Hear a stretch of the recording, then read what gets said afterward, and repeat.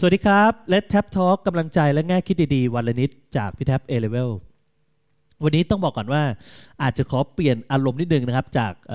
ตอนที่แล้วเนี่ยพี่อาจจะพูดเกี่ยวเรื่องลิเวอร์พูลนะแต่ว่าตอนนี้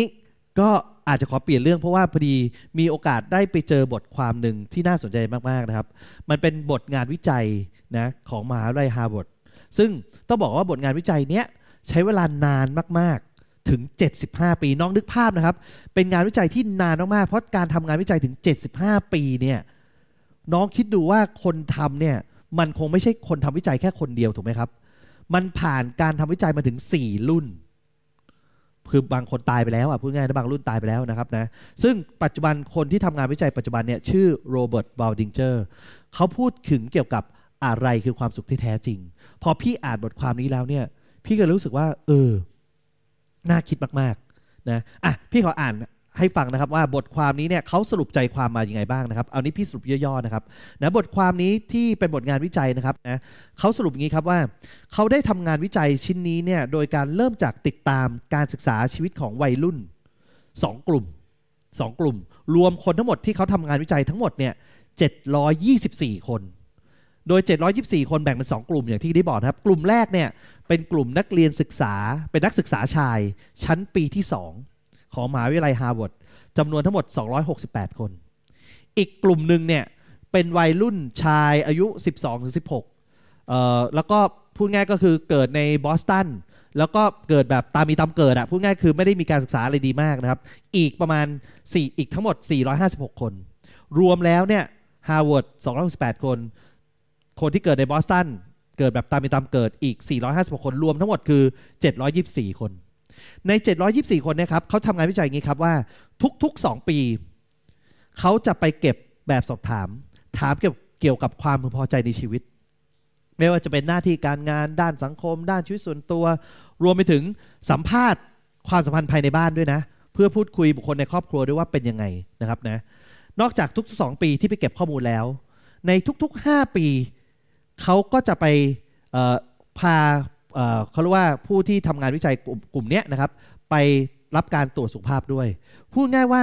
เขาทำแบบนี้ครับใช้เวลายาวนานถึง75 ปีโอ้โหตลอด75 ปีที่เขาติดตามนะครับสิ่งที่ทีมวิจัยได้เห็นก็คือว่าเขาเห็นว่าในการเติบโตของเด็กวัยรุ่น724คนนี้จะมีหน้าที่การงานไต่ระดับตั้งแต่สร้างเนื้อสร้างตัวจนมีหน้ามีตาสังคมแต่ก็จะมีอีกจำนวนหนึ่งครับคือไม่ใช่ทุกคนจะมีจำนวนหนึ่งที่มีหน้ามีตามีความสำเร็จแล้วก็จะมีอีกจำนวนหนึ่งครับที่ไม่น้อยเลยที่ประสบความล้มเหลวนะแล้วบางคนก็แบบจมดิ่งแบบบางคนติดยาก็มีนะครับนะทั้งหมดทั้งหลายทั้งปวงครับหลังจากที่ผ่านมา75 ปีน้องคงคาดหวังได้นะครับว่า724คนเนี่ยมันไม่เหลือ ถึง724คนเพราะ75 ปีบางคนก็ตายสิ่งเกิดขึ้นก็คือจาก724คนเนี่ยสุดท้ายแล้วมันเหลืออยู่แค่60คนแต่ละคนก็มีอายุไม่ต่ำกว่า90สิ่งที่งานวิจัยนี้บอกก็คือว่าเขาเก็บมาตลอดยาวนาน75 ปีเนี่ยสิ่งที่เขาเรียนรู้ก็คือเขาสรุปได้ว่าความร่ำรวยกับการไม่น่ามีตาสังคมหรือการทำงานอย่างหนักนั้นน่ะมันสรุปแล้วมันไม่ใช่คำตอบของการมีชีวิตที่มีความสุขนะครับเพราะพอเขาได้ไปถามคนเหล่านั้นแล้วว่าบ้านปลายเขารู้สึกมีความสุขไหมเนี่ยเขาเจอว่าคนที่ตอบว่ามีความสุขอ่ะไม่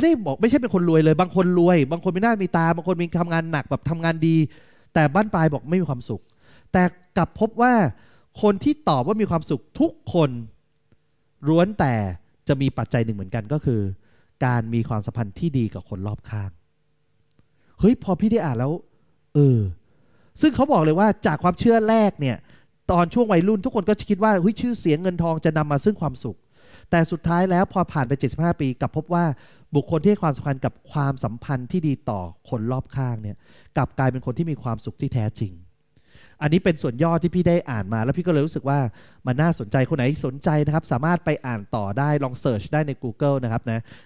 เสิร์ชว่างานวิจัยของ Harvard นะครับความสุขที่แท้จริงของมนุษย์นะสามารถเสิร์ชได้เป็นมีคลิปด้วยนะครับที่เป็นโรเบิร์ต บาลดิงเจอร์ได้ไปพูดในงาน TED Talk ก็มีนะครับนะท้ายนี้นะครับพี่คิดว่าชีวิตที่ดีเนี่ยเราไม่ควรให้ค่าของแค่ความสำเร็จมากจนถึง เราลืมนึกถึงความสัมพันธ์ที่ดีกับคนรอบข้างโดยเฉพาะอย่างยิ่งนะครับคนรอบข้างที่เรารักและรักเรามากที่สุดนะครับก็คือพ่อแม่เพราะฉะนั้นอย่าลืมนะครับขอให้วันนี้เป็นวันที่ดีสำหรับทุกคนครับ Have a good day สวัสดีครับ